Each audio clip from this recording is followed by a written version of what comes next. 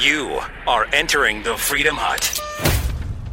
Kavanaugh is the nominee, and we have not seen such a huge puddle of liberal tears since Trump's election night. So let's talk about how the left plans to oppose this next Supreme Court justice. Here's a hint. A lot of crazy conspiracies. We got that, plus an upcoming NATO summit, and a bunch of fantastic guests on the show coming up.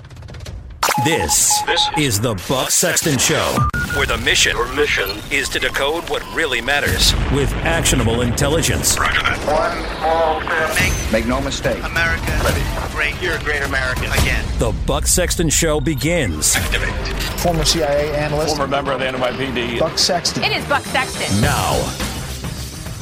Welcome to the Buck Sexton Show, everybody. Thank you so much for being here. As always, an honor, a privilege, and a pleasure.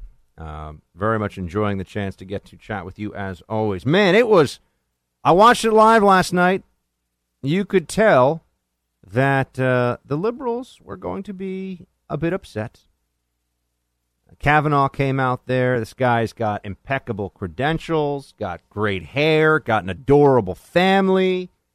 All the people that have worked with him in the legal profession say that he is just he's as good as it gets. Top of the list. Yale Law School, D.C. Court of Appeals, all the stuff that you would want. I mean, he is almost like you made a Supreme Court justice in a factory for perfect Supreme Court justices. And yet, already, liberals are all freaked out about it. You knew they would be.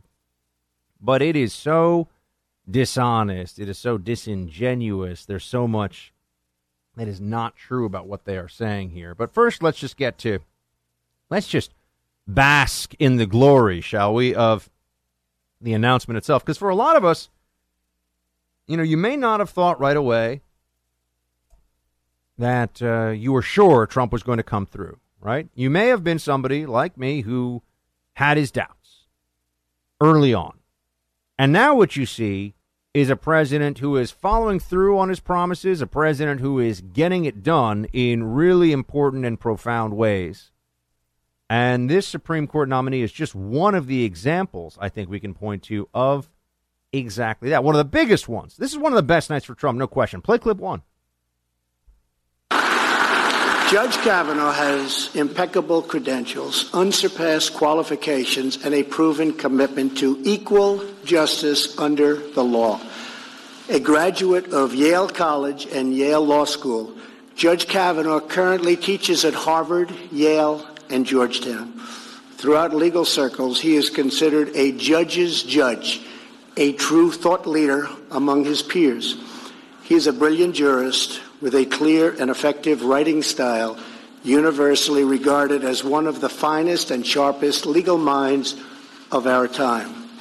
For the last 12 years, he has served as a judge on the D.C. Circuit Court of Appeals with great distinction, authoring over 300 opinions which have been widely admired for their skill, insight, and rigorous adherence to the law.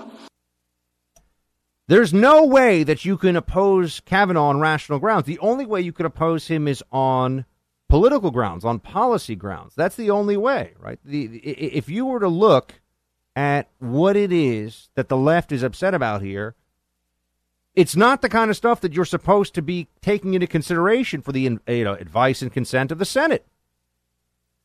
And man, they were particularly. But let's let Kavanaugh speak for himself for a moment before I get to.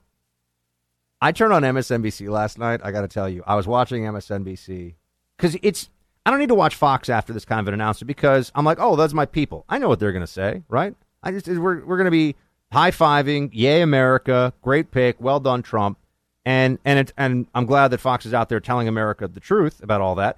But I turn on MSNBC just to see oh my gosh, what's going to happen now? Like, I just wanted to see what was going on. Way more fun viewing from my perspective in the sense that it was comical, right? It's unintentionally funny to watch MSNBC. But before I consider that a teaser, before we get to that, we have Kavanaugh speaking for himself. Play clip 2, please. Tomorrow, I begin meeting with members of the Senate, which plays an essential role in this process. I will tell each senator that I revere the Constitution. I believe that an independent judiciary is the crown jewel of our constitutional republic. If confirmed by the Senate, I will keep an open mind in every case, and I will always strive to preserve the Constitution of the United States and the American rule of law. Thank you, Mr. President. He sounds like such a monster, striving to preserve the Constitution and the rule of law. Good heavens, it's fascism all over again.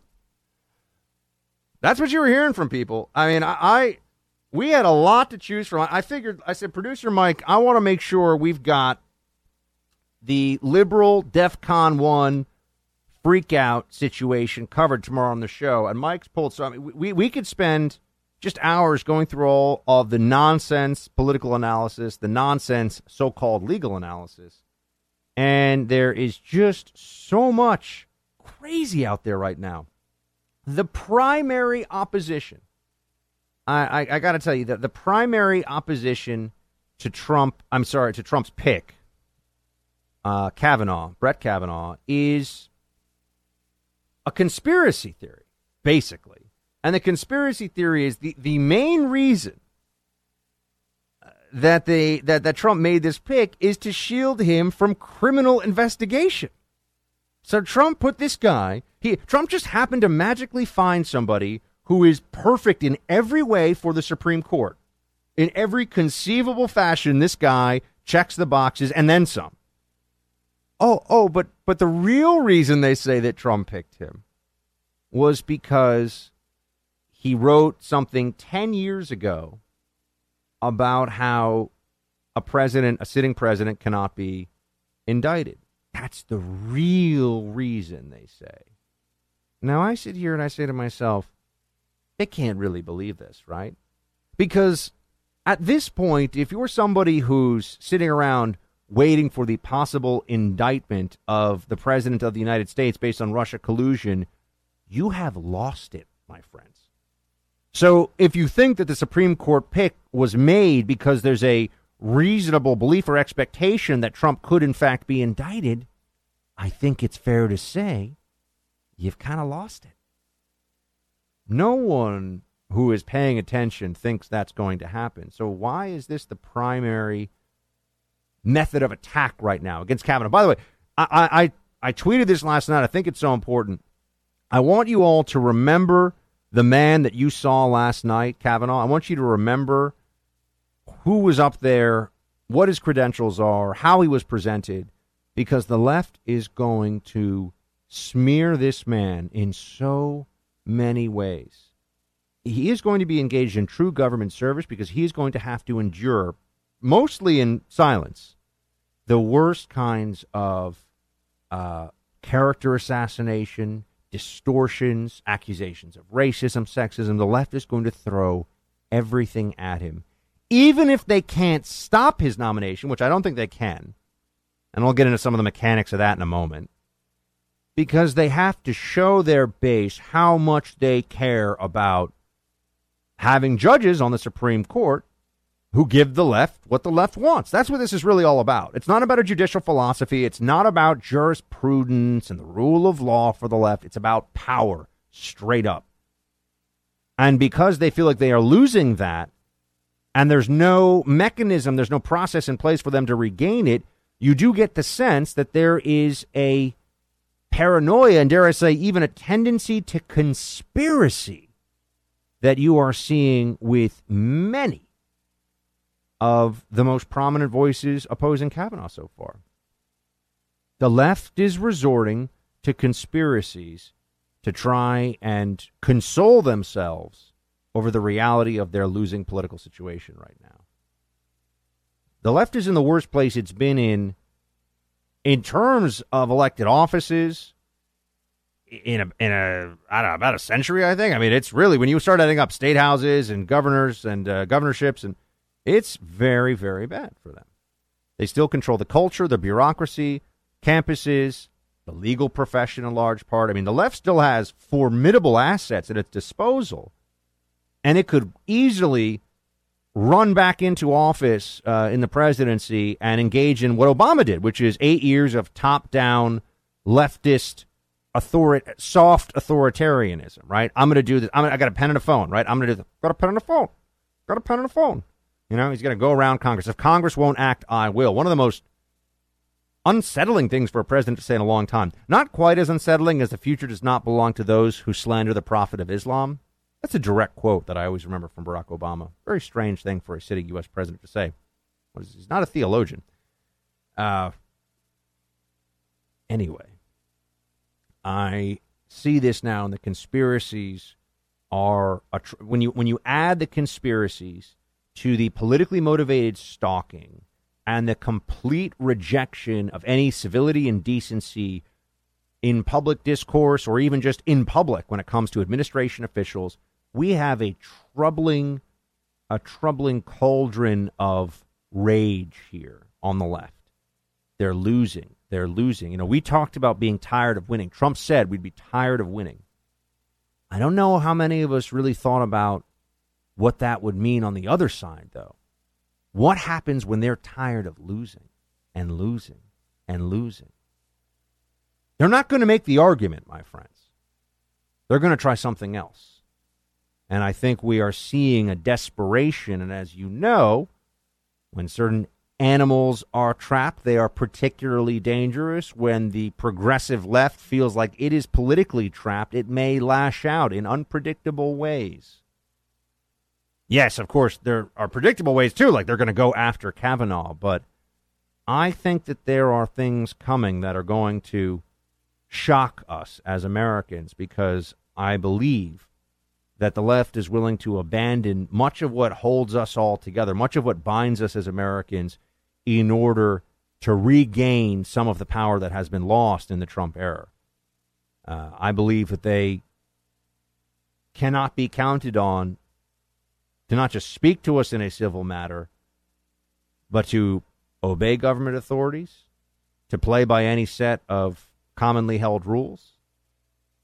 I don't know where they will stop. I don't know where they will draw the line. So as much as I will joke around about the liberal tears from Kavanaugh's appointment, I also need to tell you that we are dealing with a dark and dangerous American political left right now. We are dealing with a cornered ideology in many ways that could respond to the current situation well outside the bounds of what we would accept as Americans in our politics. We're in a precarious time, and I don't know what the ignition point is going to be. I don't know what's going to be the spark. But here's what I'm really trying to get at. They will not be able to abide Trump continuing to win. They will not psychologically be able to process or accept this. Once we understand that, then we have to also know that something is coming. Perhaps many things, perhaps a movement. I don't know, but it's going to be bad. The left isn't even going to have full control of it, and it's going to get very ugly. And I think this Supreme Court fight is just going to be a part of that overall movement. 844-900-2825, 844-900-BUCK. Please do light up those lines, folks. What do you think about Kavanaugh? You're like me. Did you want Barrett, but you're okay with Kavanaugh? Kavanaugh was my number 2 choice. I was really hoping to be Barrett. But I want to know what you think. And we didn't even get into... We're going to drink liberal tears for much of the show. I mean, we are going to bathe. We're going to take showers using only liberal tears here for a while. Because I think that this is necessary now. The same way that some tyrants can only be brought down by mockery, I think the liberal left can only be confronted now through ridicule in many ways. So we're going to do that. And it's going to be fun. We'll be right back.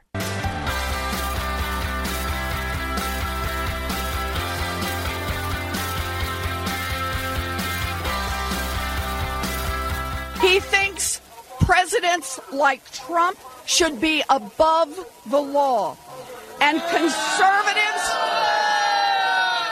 conservatives know he would overturn Roe versus Wade. Everyone here knows what is at stake. What is at stake is women's freedom, our freedom to make our own decisions. And we will fight. We will not give up. We will not grow weary. We will not give in. I will oppose him with everything I've got. Are you ready for a fight? We have the American people on our side. Now are you we've ready to go rumble? State by state by state to make sure that senators do what their constituents want. That senators with Americans are fight. Why is Bernie Sanders yelling? Nobody knows except he's very upset about the things. He almost sounds a little bit like Cuomo there. A little bit. Because he's yelling every word, right? I don't know why he has to yell. I don't know why. But they're all, oh my God. I mean, it's Schumer there. He's going to oppose him with everything he has. Based on what? Based on what? They keep saying, no religious tests, and then when we want to nominate a Catholic like Barrett, they go, oh, you can't do that. Okay, so there is a religious test. They keep saying no political litmus test, but then they say, oh, but you gotta support Roe v. Wade. That's precedent. They have no principles, folks. They have no judicial principles whatsoever. It's just whatever they want when they want it, and they come up with the justification for it after the fact. It's kind of like the Mueller probe, or the Russia collusion investigation. They found the criminal. They just now have to find a crime. And liberal jurisprudence is, what do you want? I'll find a way to get you there. You think that people should have to write whatever you want them to write on a cake as part of your business? Well, that's it's discrimination if somebody doesn't want to write something on a cake that's part of their business, right? That's what they're going to say. Oh, okay. So now, do we have to? We start to play this game now. We say, well, what about somebody who doesn't want to, serve bacon at my? What about at a Muslim who doesn't want to create a sculpture out of bacon for me? Is that person a bigot? I mean, you start to actually send this stuff out, and you see that there's no principle. They're just, I want this. I want it. Liberal jurisprudence is effectively, you could describe liberal jurisprudence as a fancy-sounding tantrum, because that's what it is. And that is what they offer up.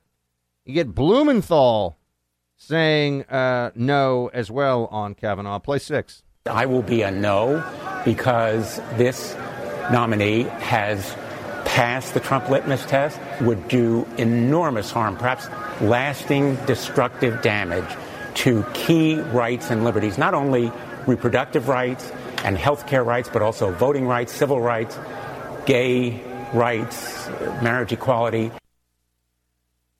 They conjure up all these rights, in many cases rights that don't exist in the Constitution, and then they wonder why they're so fragile. Because the rights aren't actually based in the text or even in natural law or in the right of individuals. The rights are just policy preferences dressed up as rights by the liberal left, handed to them by the Supreme Court. Well, guess what? That's not a durable way to achieve rights. All right, 844-900-2825, 844-900-BUCK. I'm just getting started. We've also got immigration stuff to talk about. Liberty, truth, and great hair. The Buck Sexton Show is back. And let's be clear about what this is about. It's about government taking on the decision about a woman and what she does with her body instead of giving that woman and her family and her God the power to make the decision for herself. This is about replacing the authority of government, putting the government's authority ahead of the authority of a woman to make a decision about her own body and her future. So if you are a young woman in America, or you care about a young woman in America, pay attention to this, because it will forever change your life. Of a respect for the Constitution, to avoid a constitutional crisis, we cannot let this confirmation process go forward, especially now that we have someone that has clearly said that they have a strong opinion should any of those issues come before the Supreme Court. We know now that the ideas that you said are not settled law. whether the president can pardon himself, whether the president can just dispense with a criminal investigation. A lot of these issues could come right before that justice that now he is 100% certain will have his back. That's just not true. When you say he's 100% certain he'll have his back, what Cory Booker is doing is, first of all, he's assuming, as I said, that the president is going to face any kind of criminal charge or indictment, which is now, that's Fantasyland stuff. But as I've been saying for a while, liberals are losing it. They're turning to conspiracy theories to justify the insanity of their positions. Here are a couple conspiracy theories you may not have heard, but they're being shared by major media figures and people with real followings. They're being passed all over the place. Here's one, that Justice Kennedy's son this was published by the New York Times, gave a sweetheart loan to Trump when nobody else was giving him loans. And that, that essentially there's some kind of a payoff here. New York Times published this. It was a giant, steamy pile of Triceratops poo-poo. Okay? It was a complete and utter lie. The son wasn't even, Kennedy's son wasn't even in the right part of the bank. I think he was in the private bank, not the commercial bank. And I've got a lot of friends in investment banking and that work at large financial institutions. The notion that you're like, well, I just like this guy, so I'm going to give him like $1 billion loan, doesn't work that way, okay? Doesn't. Unless maybe your name is Soros, and then you write a check out of your back pocket because you're Soros with lots of money. But, they just ran around. So that was one conspiracy theory. Oh, this was a payoff for a loan that Trump got. New York Times published that. There are other conspiracy theories that are out there too about Kennedy, and one of them is that there was like a special meeting and there's pressure. It's just according to sources, unnamed sources, that Kennedy was pressured to leave by Trump, and then Kennedy helped pick his successor, and there was this whole like transfer of power. No, the guy's old. He's done his time. He's been a kind of C- Supreme Court justice, not an F, not a D, but like a C, or maybe a C-, and now he's done. But these all these conspiracies out there about Kennedy and the transfer of power and the son, and none of this stuff is true, but it gets shared as though it is true, and then a lot of us sort of sit around and wonder, why is it that we're not allowed to point to this and say that there's really something wrong with the progressive left? I mean, they've really got a problem. Here's one. Neera Tanden, who has hashtag or resist as her main Twitter thing, writes, just a reminder, Justice Kennedy's son made $1 billion in loans to Trump from the Russia-infested and sanctioned Deutsche Bank. And then here's another one from Jeff Bennett, who's NBC News White House correspondent. Sources familiar tell NBC that Justice Kennedy had been in negotiations with the Trump team for months over Kennedy's replacement. Once Kennedy received assurances it would be Kavanaugh, Kennedy felt comfortable retiring. I mean, first of all, if that happened, who cares? But second of all, this notion of the son giving a loan, that's just not true. It's just a false thing to say. It's a false thing to spread around, but they don't care. Conspiracies are fun for the left when it damages Trump. It's completely fine. They don't feel the need to challenge it. They don't feel the need to stop it. It is just nuts. Oh, speaking of nuts, Elizabeth Warren. By the way, what is with liberals saying that calling Elizabeth Warren Pocahontas is racist? Pocahontas is a well-known historical figure in the Native American community. When they call Elizabeth Warren Pocahontas, they are mocking Elizabeth Warren. They are not mocking Pocahontas. And I know people also call her Focahontas because, faux, French for false. But this is not the hill that the left should be trying to fight on, because Elizabeth Warren's whole racial fraud, which is what she did, she engaged in racial fraud, is not defensible. They seem to think it is, but it really, really isn't. But Elizabeth Warren weighed in. I'm going to try to avoid. See, I know people like to make jokes about did she hold a powwow and all this stuff. She weighed in. Here's what she said. Play clip 5. I don't know him personally from Harvard. What I know him from are his opinions. Donald Trump had a list of people that had been pre-screened by the Federalist Society. And so he knew that everyone on that list was committed to overturn Roe versus Wade, because that's the standard they use. He wants to put his own judgment forward for these agencies, how he thinks things would work better. He's a political animal. He has been for a big part of the formative years of his career. Donald Trump has got the trifecta. He's got someone who will be committed to overturn Roe versus Wade, someone who will be committed to rolling back health care for millions of Americans, and someone who, it looks pretty likely, will help Donald Trump if he gets into serious criminal trouble. Just blather from Elizabeth Warren, all this nonsense. But it reminds me of how the New York Times reported on Kavanaugh today. There was a front page headline in the New York Times: former Bush aide is Trump's pick for the Supreme Court. I'm not making this up, folks. This would be like saying, former lemonade stand owner Buck Sexton is now a nationally syndicated radio host. Like, well, by the way, I never ran a lemonade stand, but let's just pretend. I did a lemonade stand when I was 12. Kavanaugh's been a federal circuit court judge for 11 years on the D.C. Circuit Court of Appeals, which is considered the stepping stone to the Supreme Court. And the New York Times refers to him in a headline as a former Bush aide. I mean, do we get to walk around referring to George Stephanopoulos as former, Bill Clinton flack? I mean, I maybe we do, but no, $20 million a year journalist is what that guy is. It's astonishing. Oh, boy, stuff we have to deal with, folks. Scott in Idaho. Good to have you on, sir. Thank you very much. I appreciate it. Thank you. Hey, you were talking earlier about when if they were going overboard or when they were going to go beyond the pale, and I think that line has been crossed a long time ago. I have a daughter. She's 23 years old, and I actually sat her down and showed her the video of Reginald Denny being pulled out of his truck and beaten. And I told her that, I said, if you're ever in your car and there's people trying to stop traffic, you flash your lights, you honk your horn, but you also hit the gas and you go through them. That type of discourse and the Antifa stuff, all of that is so far beyond the pale, so unacceptable. If this was happening on the other side of the coin, if this was Republicans doing that to Democrats, the whole world would be on fire right now because of these horrible, horrible Republicans. Scott, imagine for a second. I agree with you, but I want to jump in here. Imagine for a second that a senior Obama administration official was surrounded by a bunch of, MAGA hat wearing Trump supporters who were screaming, "You're a fascist and we know where you live."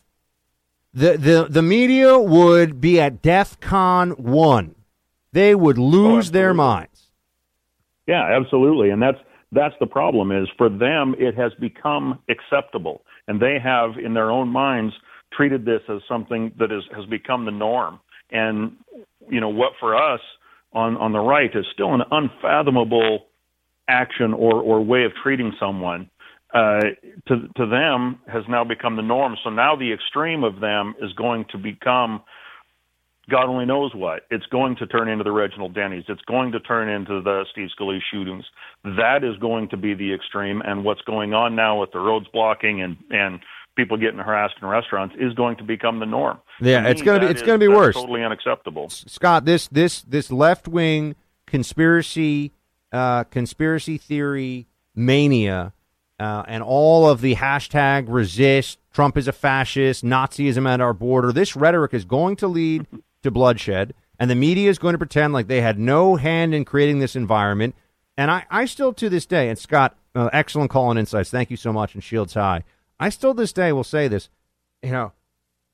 Somehow it just doesn't get talked about. It doesn't register that a Bernie Sanders supporter tried to kill many members of the Freedom Caucus, the most conservative members of the House, not just Republicans, the most conservative members of the House, tracked them down, scouted out, surveilled the location, and tried to engage in a mass murder of Republican congressmen. And I still have to sit around and hear the left go, "Oh, Trump is mean, he's so uncivil." Trump is mean and he's uncivil? We have to worry about mass assassination plots on our side. Remember all the stuff you'd hear about the Obama administration? Oh, there's so many threats against Obama. More threats against Obama than ever. I don't remember any of the Obama administration officials being stalked and harassed by random strangers. And look, I abhor violence in the name of politics of any kind ever. But when you look at, who's gotten the worst end of it recently, when it comes to crazies on the left or crazies on the right who are engaging in violence, there's no contest. Because the left is more emotional, the left is just culturally more prone to political incitement and self-righteousness. And when you're self-righteous, it's very easy to lose sense of proportionality. It's easy to lose sense of the other person as somebody who, has a family and is trying to do their best. And no, they're just evil. They're part of Trump's Nazi machine. I have been saying this to you, and I will keep repeating it because it is so important. The people who are saying things like Trump is operating concentration camps at our border, which includes like a former CIA director who goes on TV all the time, it includes prominent Democrats, it includes people with power and influence in our society. I'm not talking about random basement-dwelling internet commentators, okay? I'm talking about people that matter in terms of the megaphones they have. Saying that means that we live in a society now where if somebody believes that, if you believe that this government was running concentration camps for children at the border, what would you be willing to do? Right?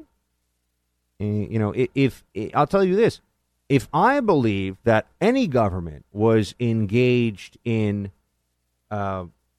mass illegal detention of families in concentration camps without cause, without reprieve, without habeas corpus, and that this was part of a tyrannical plot, I don't want to discuss with you on radio what I would do, but I would take action. My big problem with what's going on right now is that that's not happening. That's all a lie. But they are propagating this lie and pretending that the lie does not have consequences, that we're not, that we're facing this constitutional crisis, a stolen election. Trump is a traitor. Trump colluded with the Russians. Trump is operating Nazi concentration camps on our border. It's the Handmaid's Tale now. Women are going to be oppressed. Women are going to be turned into slaves. Trump hates minorities. Trump wants to ban Muslims. All this, you add all this together, and it is just so toxic. And at some point, you have to assume that people of just,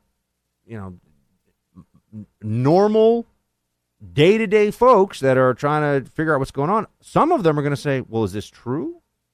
And then a few folks who maybe are a little maladjusted, a little angry, a little full of rage will hear this and think, well, if elected Democrats are saying that we have Nazis in this country that are running things, if this country is in dire jeopardy, what, as a patriot, would I be willing to do to stop it? This is where you get into a scare. This is, folks, the rhetoric they are using is scary. I am telling you, we are not in normal times. And we need to be aware of that. We need to know who is pushing this. All right. We've got some calls lit. I want to talk to you about immigration. We're not going to meet this Flores consent decree deadline. I'll get into some of that coming up. We got a lot more shows. Stay with me.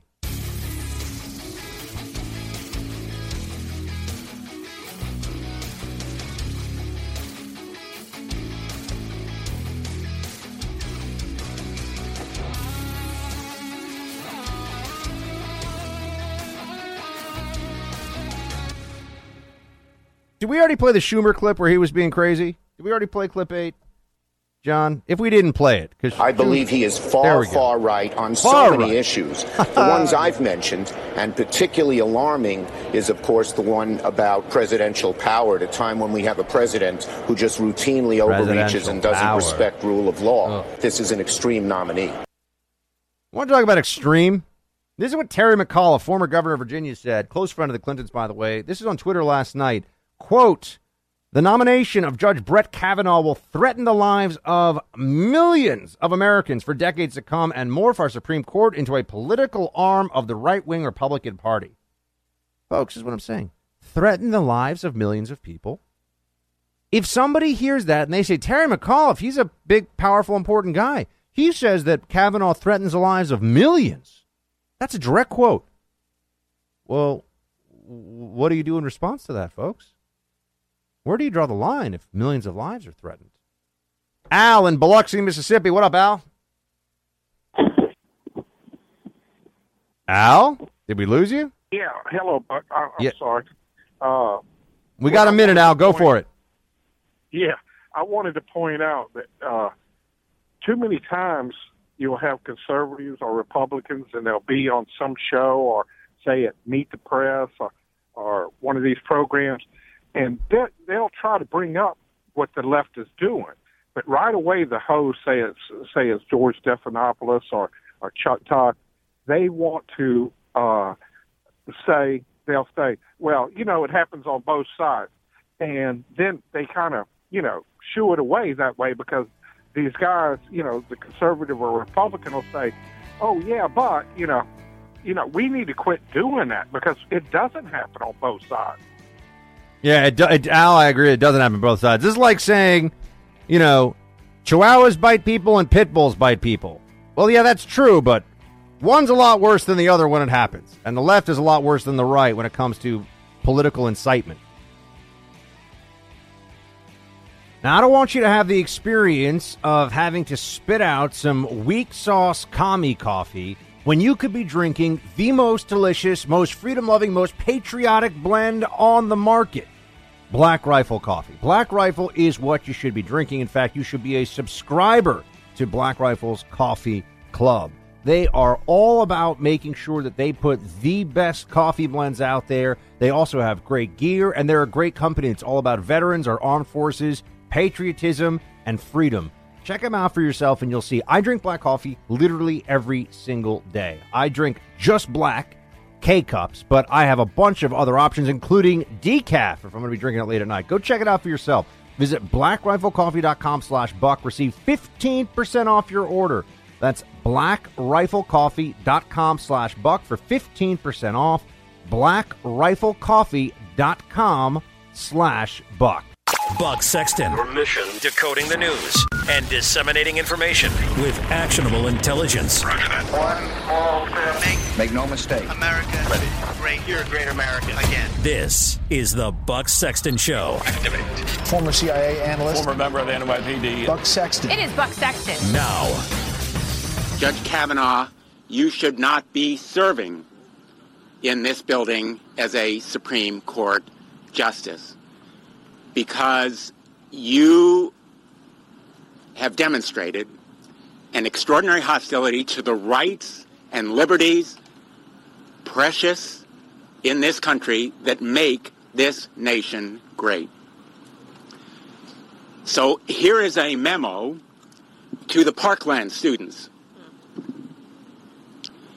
If you care about common sense gun violence protection, Judge Kavanaugh is your worst nightmare. That was just the last hour or so. Welcome back to the Buck Sexton Show. That was Senator Blumenthal there. And what he says is very important. Not because it is true or honest or worthwhile for the content, but he's giving us a window into what's really happening here. Notice how Blumenthal, first of all, this whole notion that Kavanaugh is outside the mainstream, that he's, this guy, he's not the right person for the job, he shouldn't be in the job, all this other stuff. He's on the D.C. Circuit Court of Appeals. This would be like saying, it really is the judicial equivalent. I want everyone to, have this one in their back pocket if they have to pull this out. This would be like saying that somebody who is, on a minor league team and is batting .380 and is like the best minor league hitter anybody's seen in years and years and years, and you bring him up to the majors and everyone's like, whoa, hey, this guy's not a baseball player. Oh, hey. Well, what do you mean? He's a proven commodity, folks. He's already there. He's already doing it. Senate already voted to put him in the D.C. Circuit Court of Appeals, which isn't just, the highest level below the Supreme Court, but it's the most important single court below the Supreme Court. And now it's, they're just, these people are utterly shameless. Utterly shameless. I mean, look at Barack Obama. Oh, Kagan, Sotomayor. I mean, Barack Obama put social justice warriors on the Supreme Court. I mean, people that view their role as trying to even out the playing field by interpreting the law differently for different people, which automatically does violence to the very concept of law itself. You can't have rule of law with people that think that different laws apply to different people. That's really the basis, though, of the kind of equality and balancing act that the social justice left, as evidenced by Sotomayor and Kagan, engages in. This is what happens. This is the truth. But notice how so just start at that. All this stuff, these people that are trashing Kavanaugh, they're a joke. They honestly should be ashamed of themselves, but they are shameless. It is pathetic. And I really don't want to hear it from them. You know what I mean? There's no good faith argument that this guy should not be on the Supreme Court. Oh, Trump's under investigation. Guess what? Multiple presidents have been under some kind of investigation, their administrations, and they appointed Supreme Court justices. You'll notice all these arguments, it's just desperation, which is also why I worry, because none of these arguments have any merit, and they can't win these arguments. So what are they going to do next? What does the left do when they run out of crappy arguments? Well, they harass people. They kick people out of stores. They throw things at people. If they're Antifa, cause mayhem on the streets, and it just escalates from there. But Blumenthal, in that quote, went to the Parkland students who have become celebrities on the left now. Right? And I don't mean all the Parkland students. I mean the Parkland students that have mobilized for Democrat causes, primarily gun control, but really any cause now. I mean, I was appalled for a while that somehow within corporate culture in America, David Hogg was able to say anything to anyone, and if you said anything back to him like, "Hey, you just don't know anything about what you're talking about," right? You were, "Oh, how could you? He's a child and he's traumatized." Oh, so we all just get to sit here while the left elevates somebody. They love this. I give Ann Coulter so much credit, folks. I mean, she's seen all this stuff stretching back for so long, and we're hoping to have her. I think we've got her for the Freedom Hut podcast this week. We're just going to have a kind of a off-the-cuff conversation with her about a lot of things. So that'll be fun. So make sure you download that Freedom Hut podcast this week. You'll also love Commie Bear and the good stuff. I took a break last week because things got crazy here in D.C., but I'm back in the saddle this week, I promise. But, Ann wrote this book years ago about how the left loves to use victims to make their points. And it's just so unseemly. But they do it over and over again. I mean, it is not just out of the playbook. It's like in the first couple of pages of the liberal propaganda playbook. Put someone out there, put out a widow, put out a child who's been traumatized, put out, show a photo of a child crying, and then just make the whole political issue. Well, are you okay with crying children? What kind of monster are you? No one wants kids to cry. We're all just, all of you listening to this show, I know how you feel because I feel the same way. We're good people that are just trying to do the best we can every day and want the best possible for our country, want the best for our families, for ourselves, and for our communities, those around us. We're doing the best we can. We live by a code. We live with honor and decency and integrity, and we're trying to learn more as we go. We're trying to improve ourselves, and we feel very blessed to be in this country and to have such the genius of the founding and of our Constitution holding all this together. I don't look at people who disagree with me politically with disdain. I don't think that they hate babies. Although, when we start talking about abortion, I mean, maybe I have to take that back. But I don't assume that they are full of evil. But I do think that a lot of them are pushing some pretty evil ideas, which is a problem. And so the Parkland students, though, being cited here by Blumenthal shows you what this is really all about. The opposition to Kavanaugh. It is about mobilizing the left in time for the midterms. Right? Because I'm going to ask you, you don't have to answer this, and I guess technically you can't unless you call in, although you could tweet at me. By the way, you guys can always tweet at me live during the show. It's at Buck Sexton. I'm on Twitter, too. There's a lot of ways you can talk to me. But, do we think that the Parkland students have really intricate thoughts on D.C. v. Heller? I'm guessing no. And I don't mean this I'm just going to say it. How many of the Parkland students, and when I say the Parkland students, I mean the ones that are showing up at political rallies. I'm not talking about all the kids. A lot of them are just kids who are trying to live their lives and deal with a very difficult situation. But, I mean, how many do we think have read D.C. v. Heller, the actual case? That is the single most important Supreme Court precedent on the right to bear arms. Now, I can't prove this one way or the other. I'm guessing it's very few, if any. But a sitting U.S. senator calls out to a group of teenagers who have been traumatized, that have been elevated by the left-wing media as not just advocates, but attack dogs. I mean, they will go after people, right? They go after people's sponsors. That Hogg kid, he likes to say, boycott, boycott, boycott, go after people. Fire them. Have their staffs fired, too. Make it hard for them to don't let them share their ideas. Make it hard for them to feed their families and pay their mortgages. I'm sorry, it's nasty. It's gross.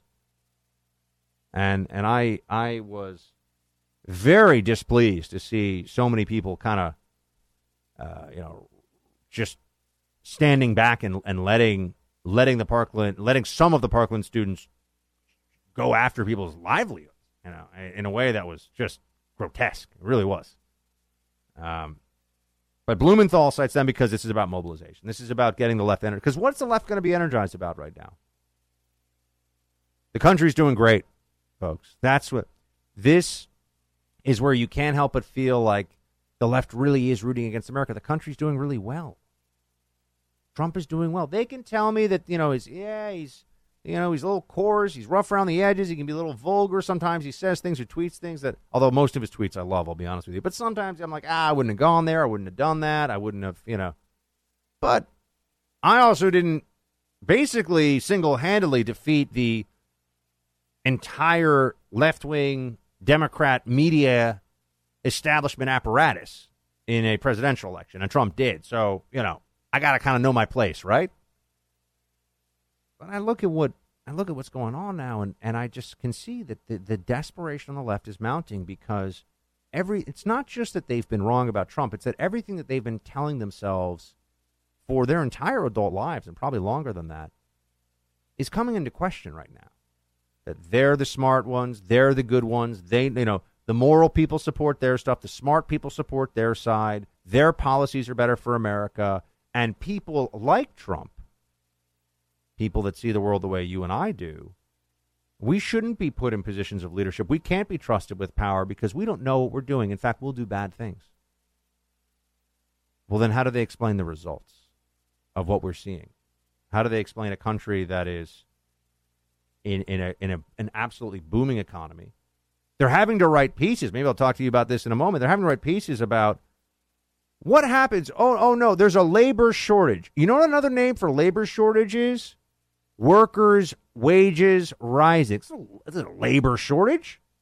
You need someone to do a job? Pay more money. You'll get somebody, right? But employment is fantastic. There's so many things, and the focus on the left is not on we'll do things better or we'll improve things. It's just on hate and vitriol and nastiness. And it is not a fair comparison at all to say, oh, look at the Tea Party in the era of Obama. The Tea Party was saying we have a message, we have a purpose, we can define it, we know what it is, we are around it, we want the government to take the following actions. The hashtag resistance is just Trump is a Nazi, Trump is a traitor, Trump is a fascist. And all the people who support him, too. And they're all morally culpable as well. And Kavanaugh now is part of that collateral damage around Trump, right? They're going to go after him with everything that they've got. One more thing before I do want to switch topics. I know we've talked about this judge thing a lot, but we're in a very important time here, folks. And it's the summer. Remember, as we get into the fall, the heat's just going to get turned up. Things are going to get more tense. But Shannon Bream last night, who is a Fox News anchor, and I've told you this before, I think, on the show. I mean, I know I sound like a fan. I do her show. We're also at some level colleagues, but She's one of the nicest people I've ever met. Not in media, just period. She's one of the, if you ever see her, I'm telling you, if you're like, hey, Shannon, I like your work, she'll, magically, like a bunch of warm homemade cookies will just appear, in a tray in her hands, and she'll give them to you. Like, she's that nice. She's the nicest person you can ever imagine. She had to cut her live report short last night from the steps of the Supreme Court because she felt like the crowd that had gathered here in the swamp in D.C. was so hostile. That's the first time in her career that's ever happened to her. She ended a live brush. She's like, guys, I can't. This is getting too crazy. I am telling you, in this instance, it feels to me like Shannon's kind of the canary in the coal mine. It feels to me like these are harbingers of things to come. And when you have somebody who's, by the way, she's a tough cookie too, a law degree, covering the court for a long time. She's not somebody that I think would shy away from being in a difficult reporting situation. But it felt hostile, meaning she felt threatened, physically unsafe. Now, I know a lot of every red-blooded male member of Team Buck, and I'm sure all the ladies too, are like, Shannon, we'd have your back 110%, which is true, but we're not there. And she had to make a decision for her safety to end a live broadcast on the Supreme Court steps in our nation's capital because the president announced his nominee to the high court. What does that tell you about the mentality out there on the street and what's going on right now? I don't get worried about stuff easily. I was covering the Occupy Wall Street protest up close and personal. I saw people getting tackled in the streets. I saw people getting pepper sprayed, and they were using all kinds of non-lethals to disperse crowds, and I was right there for that. Right, I saw people getting roughed up left and right. And they deserved it, by the way, but a whole other thing. And you feel a sense of alienation and unease now in the streets of our nation's capital if you are conservative in a way that is chilling. And I'm telling you, it's because they're getting to the point where they just can't handle it anymore. This is the flip side. Yeah, we are getting tired of winning, but they can't handle losing. And I don't know where that leads, but it does not lead to any place that's going to be good. And I think it could be dangerous. I think it actually could be violent. All right, I'll switch gears for our sponsor here for a minute. We'll be back.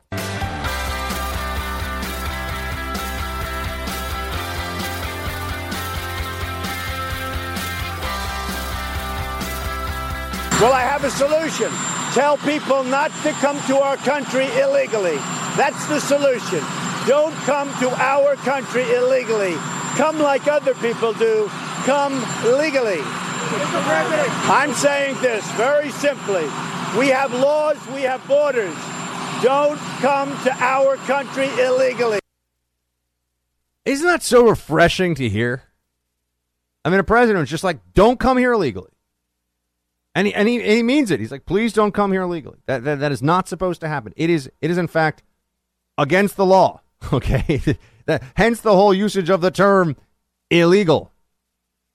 We have been operating in this bizarre parallel universe where I got to tell you, the language we're using is constantly tainted. The language we're using is intentionally inaccurate with the left. And here you've got, I think, my old colleague Caitlin Schallhorn is over at Fox News. I don't know. There's her piece up on foxnews.com. Illegal border crossing would become felony offense under proposed GOP bill. Here's what it says.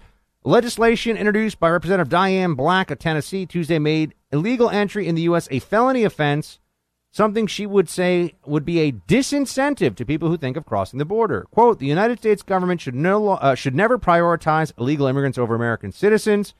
By no longer creating incentives to come to our country unlawfully, we also discourage families from sending their children on an often dangerous journey to reach our southern border. Yeah, that's right. There has to be some way to tell people don't do this. I would also note that for American citizens, there are a lot of things that are felonies that you'd be like, really? Felony, huh? If you make a material misstatement on a mortgage application, it could be felony bank fraud, folks. If you record a conversation, across state lines. It could be felony wiretapping. I mean, you start to look at what can get you felony charges if you're an American citizen, and you go, and then you think about all of the forethought to, I'm going to come into America, I'm going to evade Border Patrol, I'm going to evade the authorities, and take something of value, which is the right to be in the United States. That is a thing of value. Once we start to understand that illegal aliens are engaged in a form of theft, then I think maybe we can come to a more rational policy about immigration and how to punish it and how to enforce this. Because you got to pay your taxes no matter what. By the way, I've got a whole study that I'm reading through right now. Professor Borjas up at Harvard has done a deep dive into, he's the best guy in immigration in the country, and he's done a deep dive into, do immigrants cost us money or not? Illegal immigrants, meaning illegal aliens. Here's a hint. Yep, they do. So hopefully I'll get into that study soon. 844-900-2825, 844-900-BUCK. We're going to talk NATO in just a few, and Trump going to NATO.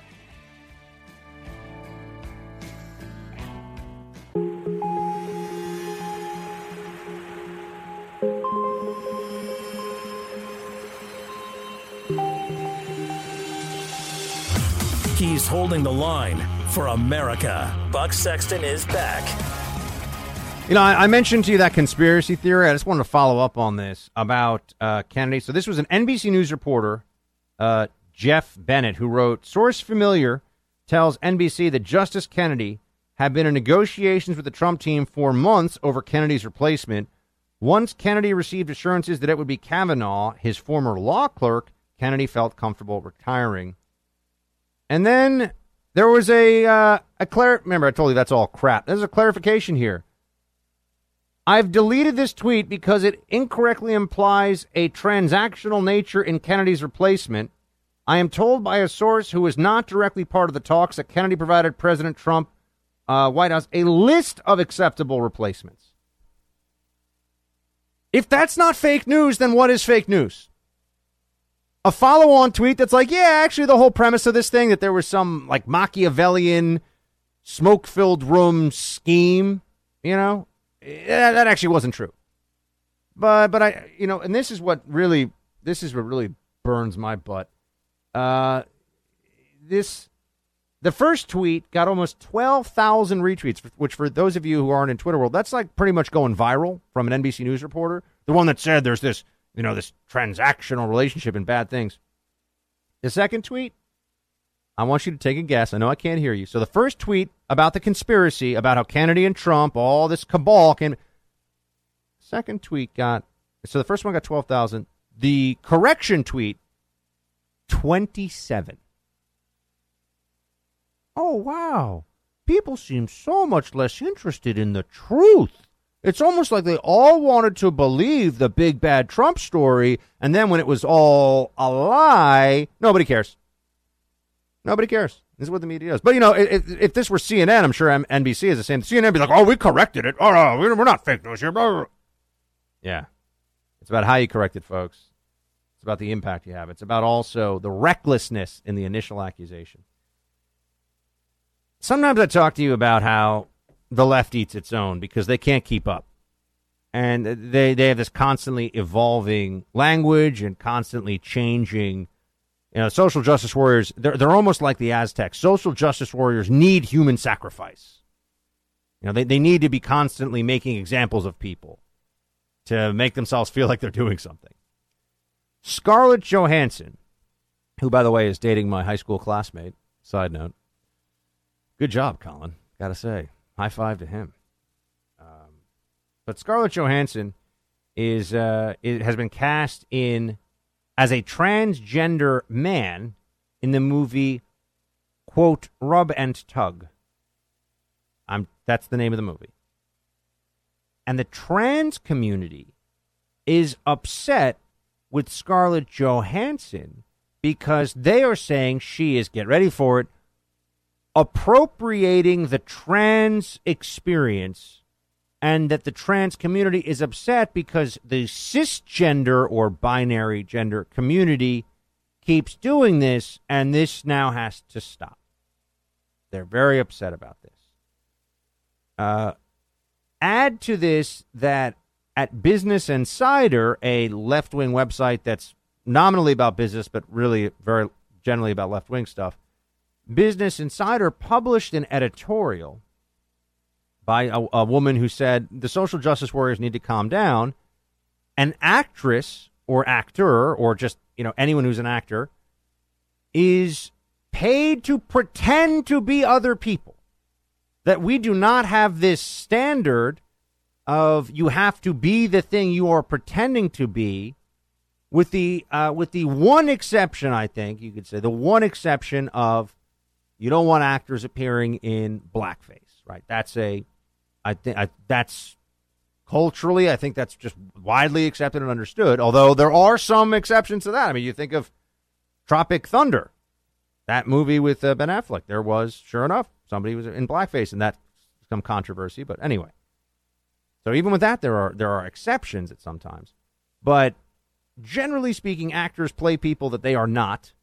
And, you have Tootsie, where you had Dustin Hoffman playing a woman. I mean, men play women, women play men. In fact, the roots of the theater, go back to Shakespearean times, are all women were played by men. So, this is the world of make-believe, folks, right? That's what acting is. But now the social justice warriors of the transgender community are upset about this because they want trans people to play trans people in real life to be the actors playing trans people in movies. This is this is a new standard. I was unaware of this until now, and there's a lot of problems with this. And originally, Scarlett Johansson's, I know, but right, you're like, Buck, why? Because doesn't this just show you how this is just all lunacy, right? They're just crazy. What are they even talking about here? But originally, Scarlett Johansson said, or through an agent or whatever, that they should go talk to Jeffrey Tambor, Jared Leto, and Felicity Huffman, all of whom have played, the other gender in roles and gotten a lot of acclaim for it. And people freaked out about that. Business Insider published an editorial critiquing the freak out of the social justice warriors. I know this is, we're going to switch to NATO in a moment here. This is getting crazy. Business Insider publishes an editorial criticizing the social justice warrior critics of Scarlett Johansson playing a transgender man. And then Business Insider, this website, which does a lot of traffic, it's very well known, pulls down that editorial, folks, because the staff at Business Insider is so upset at how offensive the editorial is because it calls out the people who were calling out Scarlett Johansson for playing a transgender man in a movie. I mean, in a way, this like kaleidoscope funhouse crazy. This is modern leftism. It's just all feelings and sensitivity and rage and blah, and it doesn't make any sense. This is what these people focus on. This is what the Democrats, the left, the media, this is what they, we've got, I really mean this. We've got cancer to cure. We've got people in poverty. We've got kids that are underperforming in schools way too much. We got $1 trillion of student loan debt. We have real problems. And there's going to be media. There's been real attention. This is really getting everyone all fired up. We're gonna make a big deal over a famous actress playing somebody in a movie that is a person who is of the mindset that they are another gender. It's not a physical characteristic, folks. It is not based on biology. Transgenderism is not biologically based, because if it were, then people that didn't have that biology wouldn't be able to claim they were transgender. It is a psychological state. So we are now demanding that people who play, that actors who rely on the psychological state of pretend need to actually be in real life people who are in the psychological state of thinking they're a different gender. Folks, I just gave myself a headache. But this is what we're up against. This is what gets the left energized. This is what they want to be teaching our kids in school. This is what they want to focus on with their media stories and everything. And they have abandoned sanity. I've said it before. I will say it again. To be competitive in elections, all the left has to do is not be crazy And what we see time and again is they just can't do it. They're nuts. NATO coming up.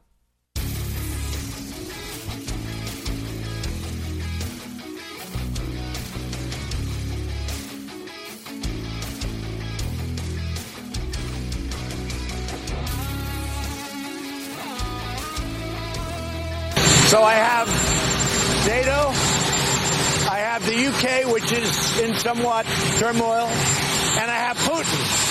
Frankly, Putin may be the easiest of them all. Who would think? Well, we do have a lot of allies, but we cannot be taken advantage of. We're being taken advantage of by the European Union. We lost $151 billion last year on trade. And on top of that, we spend at least 70% for NATO. And frankly, it helps them a lot more than it helps us. So we'll see what happens. There you have the president talking about what's going to happen with NATO. He's saying, look, they take advantage of us. There's some things that need to change here. And I know a lot of people push back on Trump for this. You get a lot of establishment, national security types who say, oh, my gosh, he's spitting in our allies' faces. I don't think that's fair about this. And I think also it's always worthwhile to know why you believe the things you do. And with NATO, what you hear from a lot of people is a series of talking points that aren't really tied to a whole lot of background or knowledge, right? Oh, NATO is the most important alliance of the 20th century. Okay, we're in the 21st century. And NATO existed as a counterweight to the Warsaw Pact, the Soviet Union, right? There was a reason for it. We were afraid the Soviet Union was going to, with good reason, because they started the process to sweep into Europe, take it over, and communism would, the Iron Curtain would lock people into decades of misery via communism, which, by the way, is a close cousin of socialism, which is something that some Democrats in this country like to say is a good thing. But there was a reason for NATO that was quite clear, and it served that purpose for a very long time. When you look at the situation now, I think a lot of people would be surprised that this upcoming NATO summit, for example, gets tied into, say, Prime Minister Theresa May of the United Kingdom sending 440 non-combat troops to Afghanistan. Got a total of 1,100 troops in Afghanistan. You might be thinking, what is NATO doing in Afghanistan exactly? And what are any of us doing in Afghanistan might even be a better question these days. Everyone I speak to who knows the situation on the ground there and is familiar with the dynamics at play in Afghanistan say that we're just not, it's not going to happen. We're not going to stabilize it. We're not going to beat the Taliban. It's not going to happen. As long as you have the Pakistani sanctuary right there and Pakistan playing a double game against us and a dysfunctional, corrupt kleptocracy run out of Kabul, you're not going to have this country that is stable and and able to defend itself. And that's just, I know people don't like to hear that, but we want to keep some troops there in advisory roles. We got troops in a lot of places all over the world in advisory roles, fine. But let's not kid ourselves, right? But as for NATO's role there, I think it got nothing to do with the Soviet Union. We're not worried that Russia is about to invade Afghanistan. In fact, at this point, I think we'd say, have at it. Let's see what you guys, you'd think they'd learned their lesson there the first time, but then again, you'd think that we would have learned the lesson that they learned, or that the British learned multiple times before the Soviets, or that the Mongols learned before the Soviets, or that Alexander the Great with the Macedonians learned before the Mongols learned. And I think you could probably find some others in there that I've even left off the list. A whole lot of folks have tried to pacify Afghanistan, whatever that means, and they have all left. But so this NATO discussion, you're going to see this framed as an opportunity to bash Trump. I got to say, R.A. Fleischer has been really doing some good commentary lately, and I like what he had to say on this. Play 16. Well, if you want to strengthen the NATO alliance, which is an alliance that we absolutely support and want to strengthen, think how much stronger it would be if all 18 nations paid their 2% or more instead of just the 4 nations that do it. That's the real problem with NATO, is it can't carry its own weight because so many nations are not carrying their own share of the burden. the United States is, and only 3 other nations. This is not a new issue for NATO. It's not as if they only started to underspend recently. They've chronically underspent. Donald Trump is the one guy who comes along and bangs the table and gets more results, it appears. Ari's right on the substance there, but actually he made one little boo-boo. 29 members of NATO, not 18. So just that he just, look, I'm just correcting the record there. People all, whenever you start throwing numbers out, you're doing commentary, it's very easy to make a little mistake like that. But NATO, there are a lot of NATO countries. We brought Montenegro into the NATO alliance recently. I mean, think about some of the countries that are part of this alliance now. So we are committed to the defense of tiny countries of no national security significance to the United States or really even Europe in a broader sense. And the original reason for NATO existing is that it is to prevent the Warsaw Pact from swallowing up the rest of Europe. The Soviet Union is gone. Russia is a gas station with a lot of nukes right now in terms of its global power, and gas is still at a very low price, so the Russian economy is in bad shape. Russia does not have the ability to just sweep in and overwhelm our European allies. But then what is the rationale behind why can't they pay their 2%, right? Trump is just asking the question that anybody who shows up and sits down at a NATO meeting who hasn't bought into all the talking points, who hasn't just, this is what the smart people say. Just like on trade, right? Trump says, well, hold on a second. Why does China get away? Why does China get to do this, but we're told we can't? And why does China keep getting richer and richer despite the fact that they have tariffs? We're told, oh, no, tariffs are a terrible idea. There's nothing to be gained from it. Oh, clearly someone's wrong on this one. Someone is not telling the truth, right? Trump approaches these problems as just a normal, rational, dare I say, shrewd, street smart person. You see, that's one of the essence of Trumpism on the global stage is to approach incredibly complicated situations with street smarts and with guts. And with street smarts and guts, you can actually accomplish a lot in the world, because when you are staring down dictators, when you are dealing with a bunch of frou-frou bureaucrats in Europe, you got to be blunt, you got to be straightforward, you got to shake things up and see things for what they are, not the way the other side wants to present them to you. All this diplomatic nicety and everything else. That's why the EU president, Donald Tusk, is that really his name? Wow. Interesting. That's why when he says stuff like this, I say, you know what, buddy? Here, play 13. Dear President Trump, America does not have and will not have a better ally than Europe. Today, Europeans spend on defense many times more than Russia and as much as China. And I think you can have no doubt, Mr. President, that this is an investment in common American and European defense and security, which can't be said with confidence about Russian or Chinese spending. Dear America, appreciate your allies. After all, you don't have that many. I don't really get that last part. We actually do have a ton of allies, buddy. Why don't you slow your roll there, Tusk? But Trump is not saying he doesn't want to be allies. Trump is not saying NATO should go away. He's just saying, hey, guys, dare I say, to borrow from Obama, pay your fair share. That doesn't seem that crazy to me, and I don't think it should seem crazy to anyone under the circumstances. But we'll see what happens at this NATO summit. We'll be talking more about it. Stay with me, too.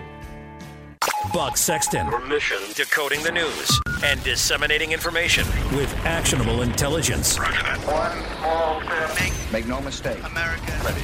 Great. You're a great American. Again. This is the Buck Sexton Show. Activate. Former CIA analyst. Former member of the NYPD. Buck Sexton. It is Buck Sexton. Now.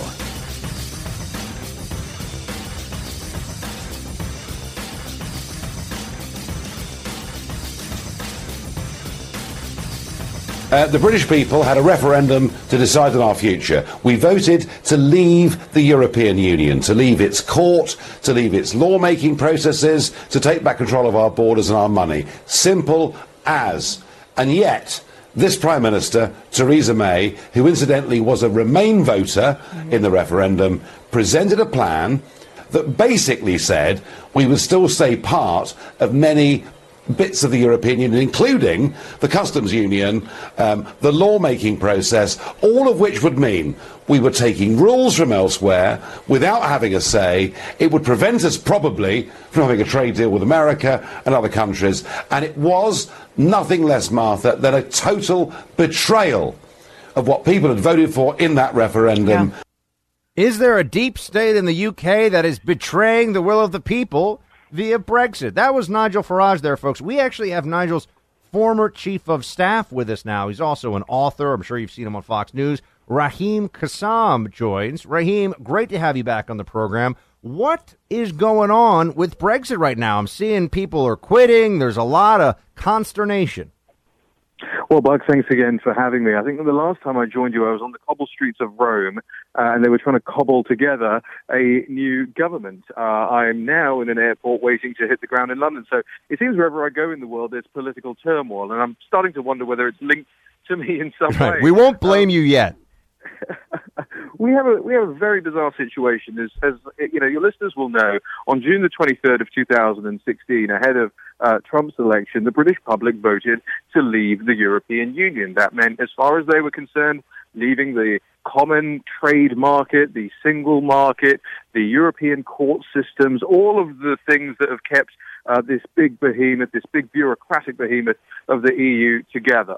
Well, what happened the very next day is that David Cameron resigned, and the Conservative Party chose this Remain campaigner, this anti-Brexit campaigner, Theresa May, as the Prime Minister. And for the last 2 years, her and her government have tried to thwart the British public's vote, the majority vote in the largest democratic exercise that the United Kingdom has ever seen.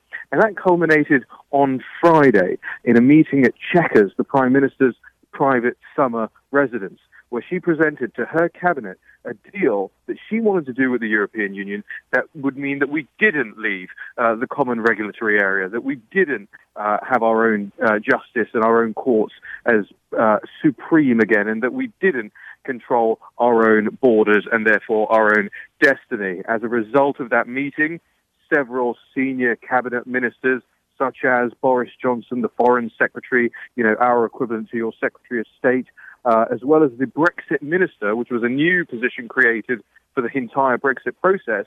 Well, they both resigned, and you've had a bunch of lower-level ministers and private parliamentary secretaries, advisors to ministers, and so on and so forth resigning as well.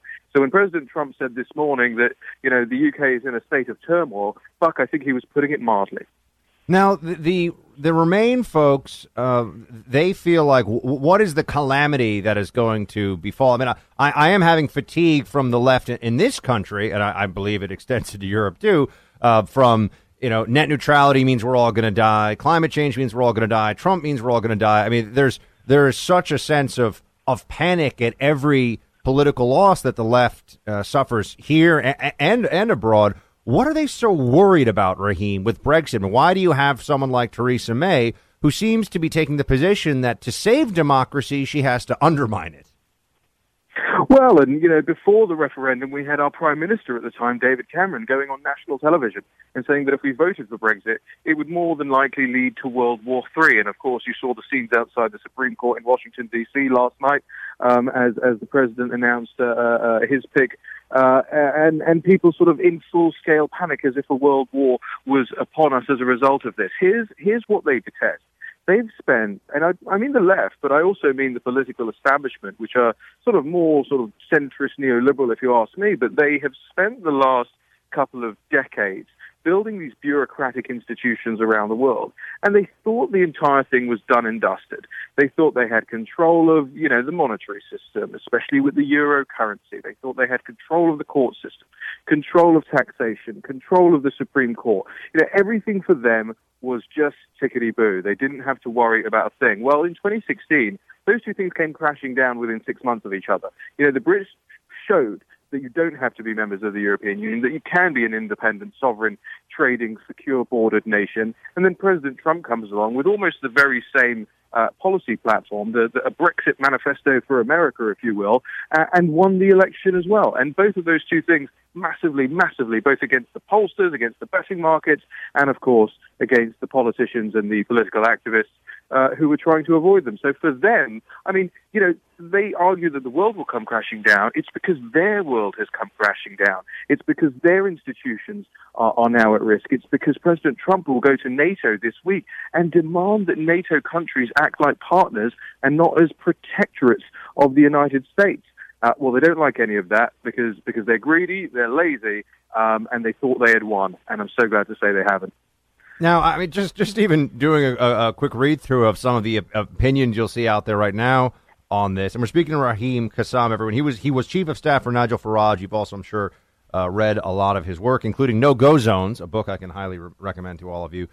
Piece in the New York Times right now, speaking of kind of the political establishment and the elites, opinion piece up here, Boris Johnson has ruined Britain. I feel like that's inherently an extreme statement, but it doesn't feel like it's out of place from what you're seeing from a lot of the consensus centrist political establishment opinion. Do you remember, Buck, that the political establishment were telling us for a very long time that they were the adults in the room, that they were the ones who could take the serious decisions, and that people like you and I and your listeners, you know, the great deplorables of the world, were not to be let anywhere near the levels of power. Well, look at how they've collectively acted over the last 2 years. You know, the Washington Post, democracy dies in darkness.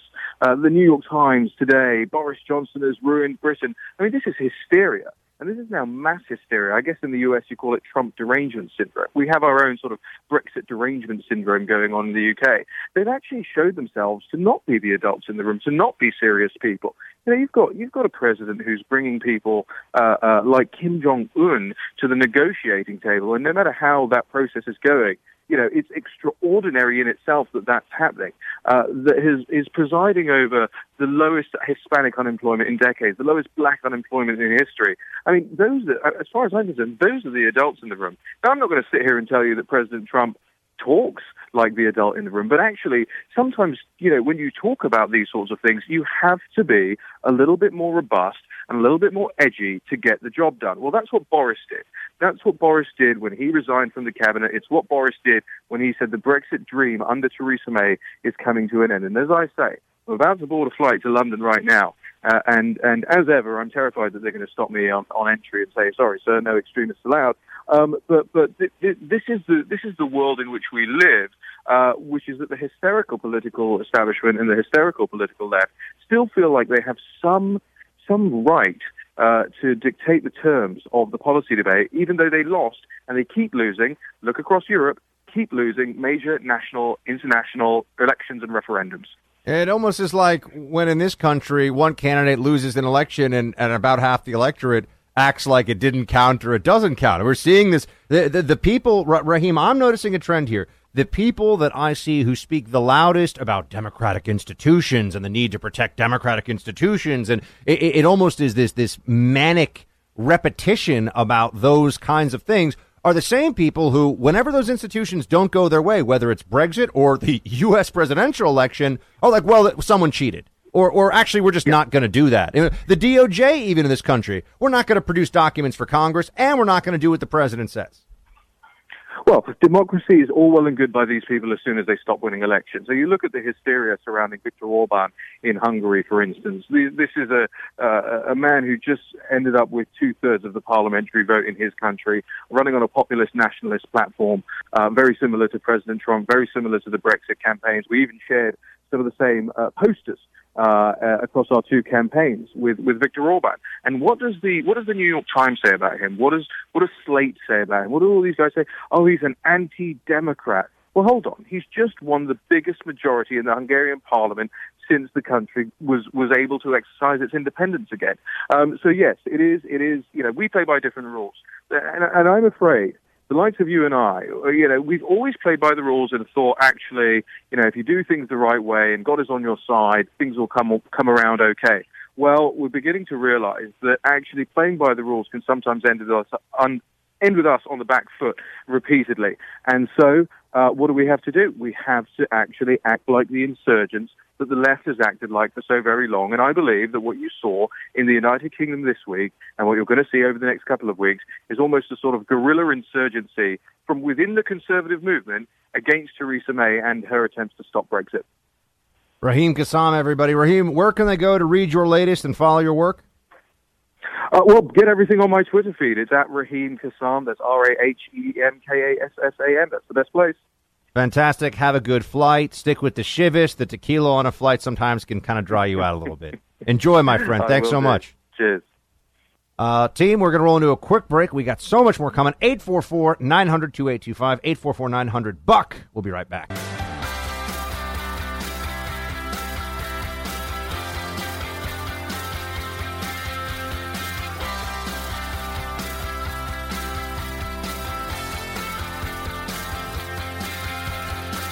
All right, everybody, welcome back. So we get to sometimes break news down here at The Hill, and I've been telling you all to check out my show during the week, hill.tv/rising. The show is called Rising. We have with us veteran journalist and also executive vice president of Hill TV, John Solomon, with us. He has a piece up right now. Did the FBI get bamboozled by multiple versions of the Trump dossier? This is up on thehill.com. John, great work on this. Thanks so much for joining. Great to be with you, Buck. So please walk me through a bit of what happened here. It looks like a whole bunch of circular reporting with this anti-Trump dossier. Yeah, I think that's exactly right. So there are new FBI memos that have been belatedly turned over to Congress. And what they do is they very much change the narrative around what we know as the Christopher Steele dossier, the former MI6 agent who was working for the Hillary Clinton campaign to dig up dirt on Hillary Clinton. And what we've been told is that he met with the FBI, gave a version of the dossier. They worked with him for a little bit of a time. Then they fired him because he was talking to the media in violation of human source rules. The FBI doesn't let its confidential sources talk to the media.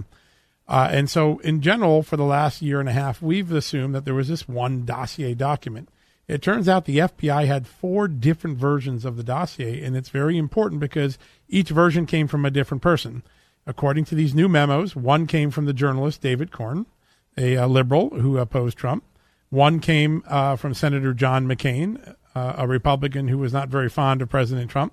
And a third version came from Glenn Simpson, the founder of Fusion GPS, the man who hired Steele to do the work.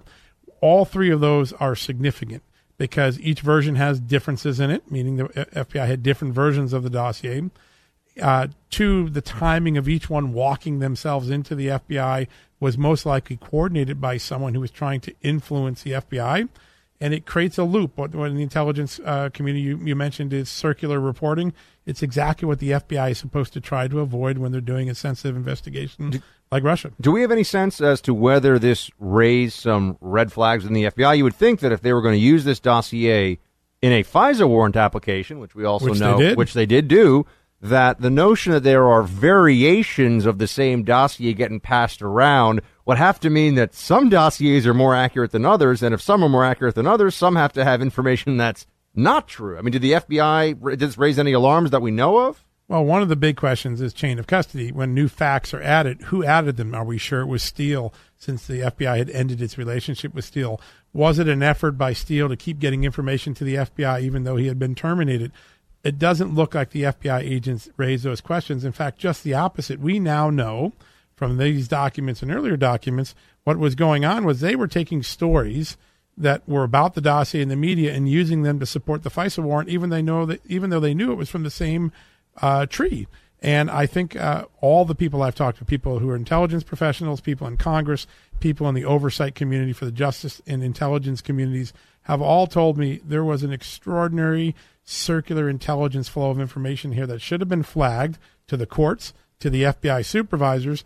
And really what was going on here was the FBI's most sensitive operations, the counterintelligence division, was being used to become a political opposition research arm for Hillary Clinton and her supporters. That's what the fear is here. So, I mean, circular reporting for everybody listening, this is like if Bob tells something to Susie, and Susie tells something to Bill, and then Bill tells something to Matt, and then he thinks that there are 3 different sources of the information based upon the fact that you have different people that have passed around the same information. That's right. This is, I mean, when you think about it, even if you're writing a term paper and you cite all these different sources, if it only comes from one source, that's considered unethical in academia. For the FBI, for FISA warrants, for surveillance, you would think that the vetting of the sources they're using to unleash some of the most awesome intelligence weapons that there are would be a little bit tougher, John. I mean, I used to be in the community. I'm looking at this stuff like this never would have flown in my office. Yeah, no, I think that's right. I mean, your experience in the CIA, the analytical work you do, you look for these red flags and you try to ensure that the final product is good. I think there's a real strong emerging picture that we now have in the intelligence community, and that is the original work product that said Russia tried to hack election computers, tried to hack some of Hillary Clinton's emails. That work product is really solid. It's based on solid intelligence work. All the work product that tried to connect Donald Trump to a collusion conspiracy with the Russians was based on this sort of more shoddy, politically oriented content that the FBI people were handling. It had to know from the sources. We know they tried to hide the fact that it was paid for by Hillary Clinton in the FISA warrant. We know that they tried to pretend the story was an independent corroboration of the dossier when in fact they knew it was a derivative of the dossier. It really makes you wonder whether in this process, as some of the people have said to me, the FBI either got bamboozled or willingly allowed itself to become an arm of the political opposition research. Is it fair to say that from what your sources have already told you, and by the way, if you guys haven't seen it, we've got a long history here up on thehill.com of John breaking stories, and in recent weeks breaking stories about Russia collusion or the lack thereof, about malfeasance at DOJ, at the FBI, dealing with the Inspector General report. So, John, given all of that background and history, are your sources telling you that the next shoe to drop here, the next phase of getting the truth out, meaning what happened in the Russia collusion investigation, not the Hillary email investigation, is going to be markedly worse and perhaps even more damaging for the DOJ and for some folks in Democratic Party circles? I mean, is that fair to say based on what you know so far? I know we're not there yet. Yeah, so I always hate to take a leap of faith. So let me tell you, I'll stay within the facts that I know. First off, tomorrow morning's a very important day. Lisa Page will be going before the committee and testifying. It's the first time Congress had a chance to talk to her. Secondly, Glenn Simpson testified previously he never provided a copy of the dossier to the FBI. These memos suggest otherwise. Either Strzok's memos or Johnson or Glenn Simpson have not told the truth. And the third thing is I'm beginning to hear inklings that Congress fears that the CIA may have been complicit in running the FBI around in this intelligence loop and feeding them information, pressuring them.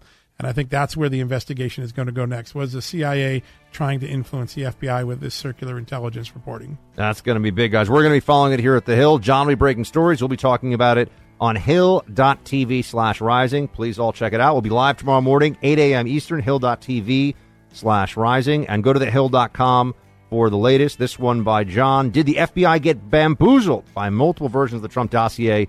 The answer is yes. But we'll be back with much more. And John, thanks so much for joining. Glad to be here.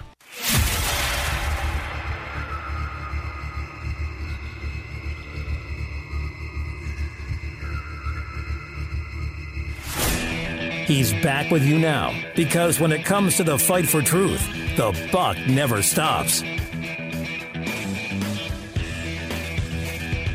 Hey, guys, before we get into the roll call, we had some great interviews this hour, by the way, right? Raheem Kassam, John Solomon. We're lighting it up today, baby. It's how we roll in the Freedom Hut.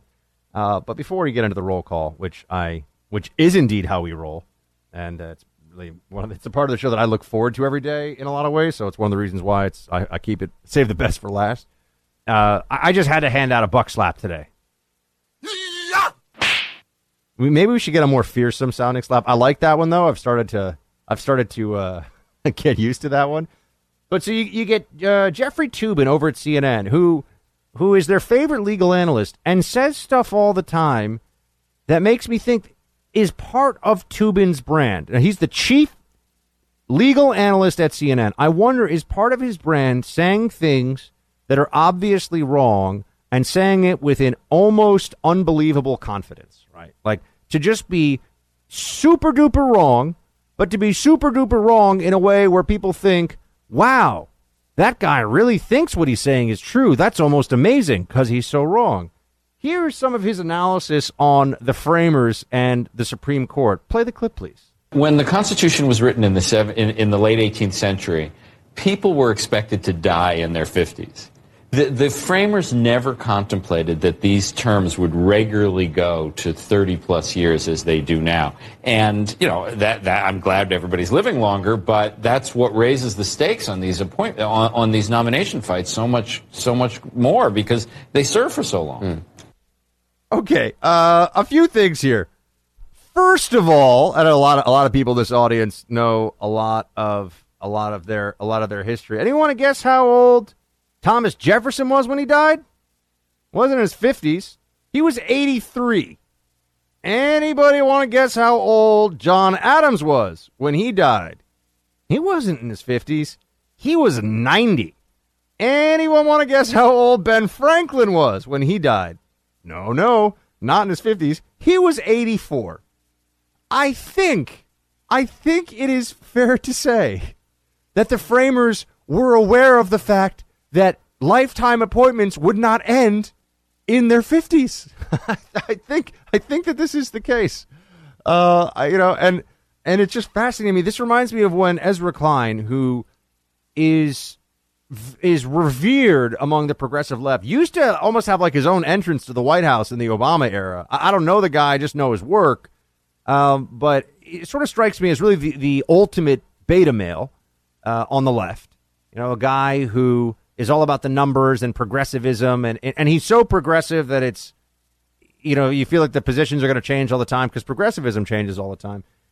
But he once said something on MSNBC along the lines of like, well, you can't tell what's going on with the Constitution because, you know, it's really, really old. I mean, I'm paraphrasing, but that's basically, you know, he's like, it's really hard to know the intent because it's really, really old. It's like, well, it's the English language, and our laws are built in it. And, you know, the Ten Commandments are pretty old, too. There's a lot of things that are pretty old that still have a whole lot of meaning. But back to Toobin, that CNN analyst, you know, you do get the sense that there's a desperate scrambling out there for reasons why the Supreme Court situation now is more dire, more terrifying, or more inexplicable than at any other time. It's just not the case.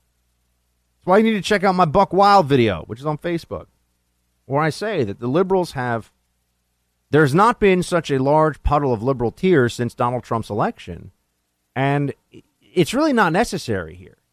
We don't put judges in place who try to tyrannize the left.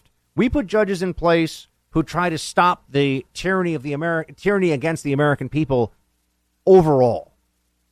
We want rule of law and individual liberty for everybody, even the leftist, statist, progressives who don't particularly care about that stuff these days. Right? They're the ones that like to put people on the bench who go, this is it, you know, bake that cake, bend the knee, do what we say. We're more like, all right, I mean, is it in the Constitution? If it's not, it's for the states. Enjoy. You know, we have a very different attitude about these things, and one that is in keeping with the founding. Also, by the way, I just would note, can we get Toobin to reflect on, you know, Social Security and Medicare and those things too? If we're going to talk about age and age limits and people getting older and living longer and healthier and how that affects public policy. No, but I don't think he's going to talk about that one. Anyway, yeah, that's right. The founding fathers couldn't have imagined people living past their 50s, except they all did by about 30 years. So there you have it, folks. CNN's best. We'll be right back.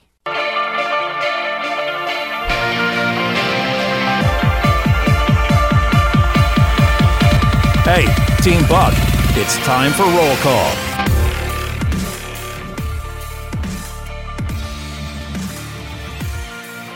That's right, Plato's Funky Roll Call beats, everybody. Team, so good to hear from you via the roll call. If you want to be a part of it, Facebook.com/Buck Sexton. Send me your thoughts. Love reading them. Up late at night, reading and responding as fast as I can. And please do check out on Facebook.com/Buck Sexton my first and most recent Buck Wild, which is a short form video we put up now. It's kind of like an opinion editorial or something where I get up there and I'm like, woo, here's what I think about things. Please like it and share it so my bosses here are like, oh, you mean Team Buck doesn't just listen on radio? They will also watch you do video things? That will help me. It'll help grow the Freedom Hut to maybe being like a Freedom House at some point. We're still a hut. One day we'll be a house. Eventually we'll be a castle. But in the meantime, all of your assistance, very much appreciated. All right, let's get into it. Nathaniel writes, hey, Buck, shields high. I really appreciate your approach to your role on Rising. It is very difficult for liberals to absorb a counterpoint through all the layers of MSM fallacies coating their brains. Keeping it real and kind is the best we've got. I would like to point out that Crystal makes frequently it a point to get in the last word, even if she is repeating the last thing she said. You're a nice guy about it, but it's working for her. Not that you should always have the last word, but perhaps that's something you guys could even out. I would like to add that the fear over Trump's Supreme Court selection is palpable from every liberal that appears on Rising. If they really have so much confidence in their blue wave, why are they so afraid of a justice who might favor the president in a court battle? If they win the Congress, they could impeach and convict, right? Keep up the good fight, Nathaniel. And I'm very blessed to have the job I do, to have the family I do, I'm just very blessed. I'm also very blessed to have people listening to this show who are all so insightful and eloquent and also just such good people. I mean, it's funny. I mentioned yesterday on the show about how somebody in D.C. just saw me and just walked past and said, Shields High. And I just, Shields High. Just kept going. And that was really nice, man, because here in the swamp, it can be a little lonely. And, my mom heard that. And my mom felt really nice about that one, too, because she listens to the show. My family listens whenever they can. And so, that guy just gave me a high five for the team and made me look good in front of my mom. So, all of you out there that write, that listen, that are a part of what I'm doing here, it is so appreciated. It really is. He's going home to his mom. Say hello to mommy. John, oh man, you get the prize for the month, my friend, with that. That was a perfect. John is a drop ninja. He pulls out the drops like a straight-up ninja. Producer John knows how to get it done. Next up there is Dan. Dan, I love you, my man, but this is a bit long. Here we go. Buck, love your show. Recently removed my radio source, so I've missed several days of broadcast. Wasn't tired of you, I promise. Having missed several shows, I don't have much on my mind. I'll start looking online for what I can find compliments of you. And then he gives me a whole bunch more stuff. Thank you very much, Dan. Julie has, I also get to see people like, Julie has a photo of the most adorable baby in her photo. I mean, it looks like a little Gerber baby, like the baby that's going to sell the baby food to the other babies, because the moms would be like, oh my gosh, that baby's so cute. So Julie, your kid is super cute. All right, here she writes, hi, Buck. I hope this is the roll call thing, or else I don't know what I'm doing. Yes, live radio. Here we are, Julie. It is roll call. Listening to the podcast on July 9th, your show is great. It's very refreshing to hear someone my age who's conservative and Catholic. Definite trust points for that.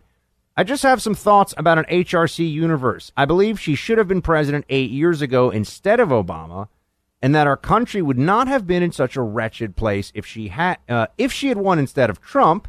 Every day I'm thankful for Trump.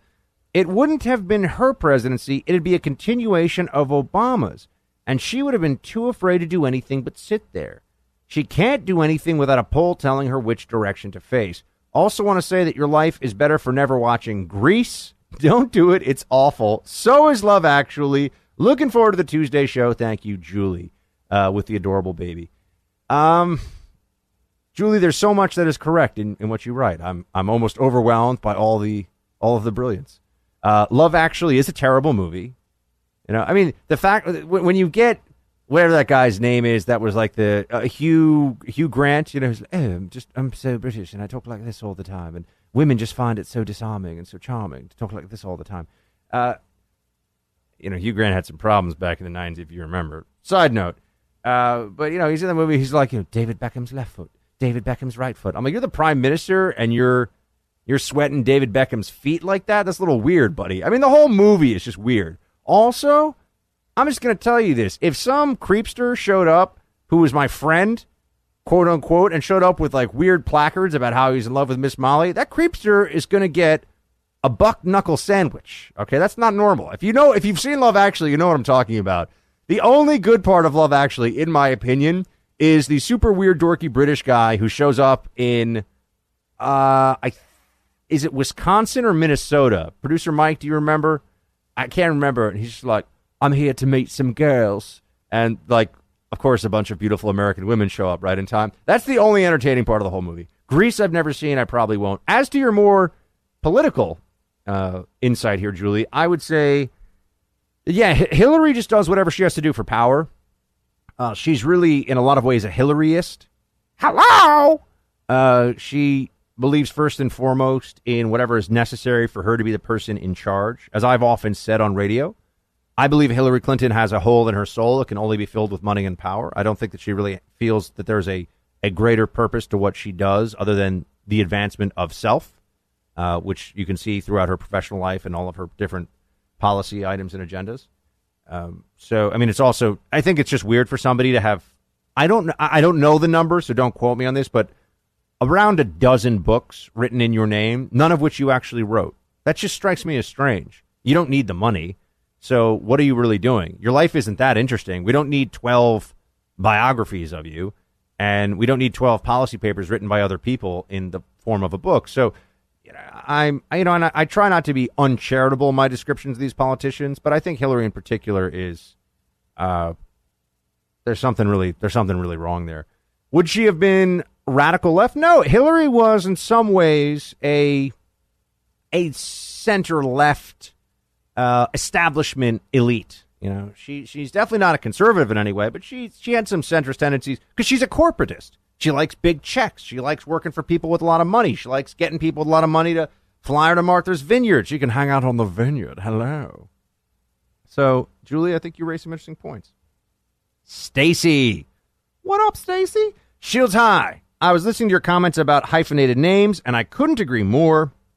We have a man here at work with a hyphenated name. All 80 people who work here only refer to him by his initials. He's known as BFB. That's what happens when it's too complicated. Yeah, I mean, it's like Samir not going to work here anymore. Those of you who remember that. Some of you will catch that reference. Little Sly movie quote reference. Samir not gonna work here anymore. Next up, we have Brian. Here we go. Buck, if you're looking for your conservative sanctuary city, look no further than Oklahoma City. Recent studies show it is the second most conservative city in America and is smack in the middle of the reddest of red states. Oklahoma was the only state to have every county vote against Obama for both of his elections. As you know, the larger a city becomes, the more dependent on government, and the progressive mindset creeps in. Oklahoma City is unique. Literally founded in a single day following a land run, the people here truly are a community. Add to the fact that the OKC bombing and multiple weather events, namely tornadoes, have threatened our lives over the years, and people have really come together. The Oklahoma Standard is a real thing. We moved here in 2007 from Northern Virginia, D.C., and love it. You should visit sometime. Only 3 hours from Dallas. Brian, I got to tell you, that's the most compelling pitch for Oklahoma City I've ever seen. It really is. Mike, do they still have a really good basketball team? They do, right? They're not as good because Kevin Durant wanted to take the easy road, right? But they're not as good as they used to be, but they're still really good. Yeah, they still pretty good. They got some pretty good players. And I have heard great things about that city. My brother was actually just there and loved it. Really? Yeah. Yeah. Very good things. I think there are more great options for places to live in this country than ever before. Yeah. I've said this many times. Because of the internet and because of the explosion of just good food everywhere, and also just people really leaning into regional cuisine, you get good stuff all over the country. There's the days of being like, if I want a certain degree of liveliness and a certain level of like culture and culinary arts and all that stuff, you can only really live in like 10 cities in this country. That's gone. The mid to small, small mid-sized U.S. cities are, great. I mean, I'm always like, I'm just gonna quit it all and move to Charleston. That's always my thing. I'm like, I'm done with these big cities. I'm just gonna move to Charleston. Dude, Mike, have you been to Charleston? I have. Yeah. I've got 2 words for you, Home Slice. Bachelorette parties. Yeah, it's outstanding. Yeah, it's a good place. I don't even play golf, and I know they have great golf courses down there. I have played golf down there. Good things. Yeah. Good things. Good things. I'm a fan. Yeah, exactly. But it's like a few 100,000 people. It's not that big. No, it's nice. not a huge city. I'll throw one more at you. Columbus, Ohio. Surprisingly good time. People tell me the jewel of Ohio, in fact. I've heard that. My brother lived there for a little while and spent some time there. And their downtown area is very hipsterish, New Yorky, but fun. Like good food, good chefs, good restaurants. I liked it. Yeah, no, it's really true. I'm hearing this about a lot of. I want to go check out Columbus. I'm hearing this about a lot of cities across the country, and eventually there'll be a Buck Takes America tour or whatever, and Buck runs around the country in some kind of a. I mean, it'll be called the Shaggin' Wagon because of what happened on Red Eye. Story for another time. The Buck Truck, that'll work too. I like the Buckmobile. The Buckmobile. I like the Buckmobile actually the most. All right, that's going to be it for Roll Call today, everybody, because unfortunately they cut me off at some point. I would just hang out all night. Please do get ready for this week's edition of the Freedom Hut Podcast. Our guest is going to be Ann Coulter. It's going to be fun. So make sure you get ready for that. Make sure you subscribe to the podcast. It is on the Apple Podcast Store. Type in the Buck Sexton Show. I will see you tomorrow, friends. Shields high.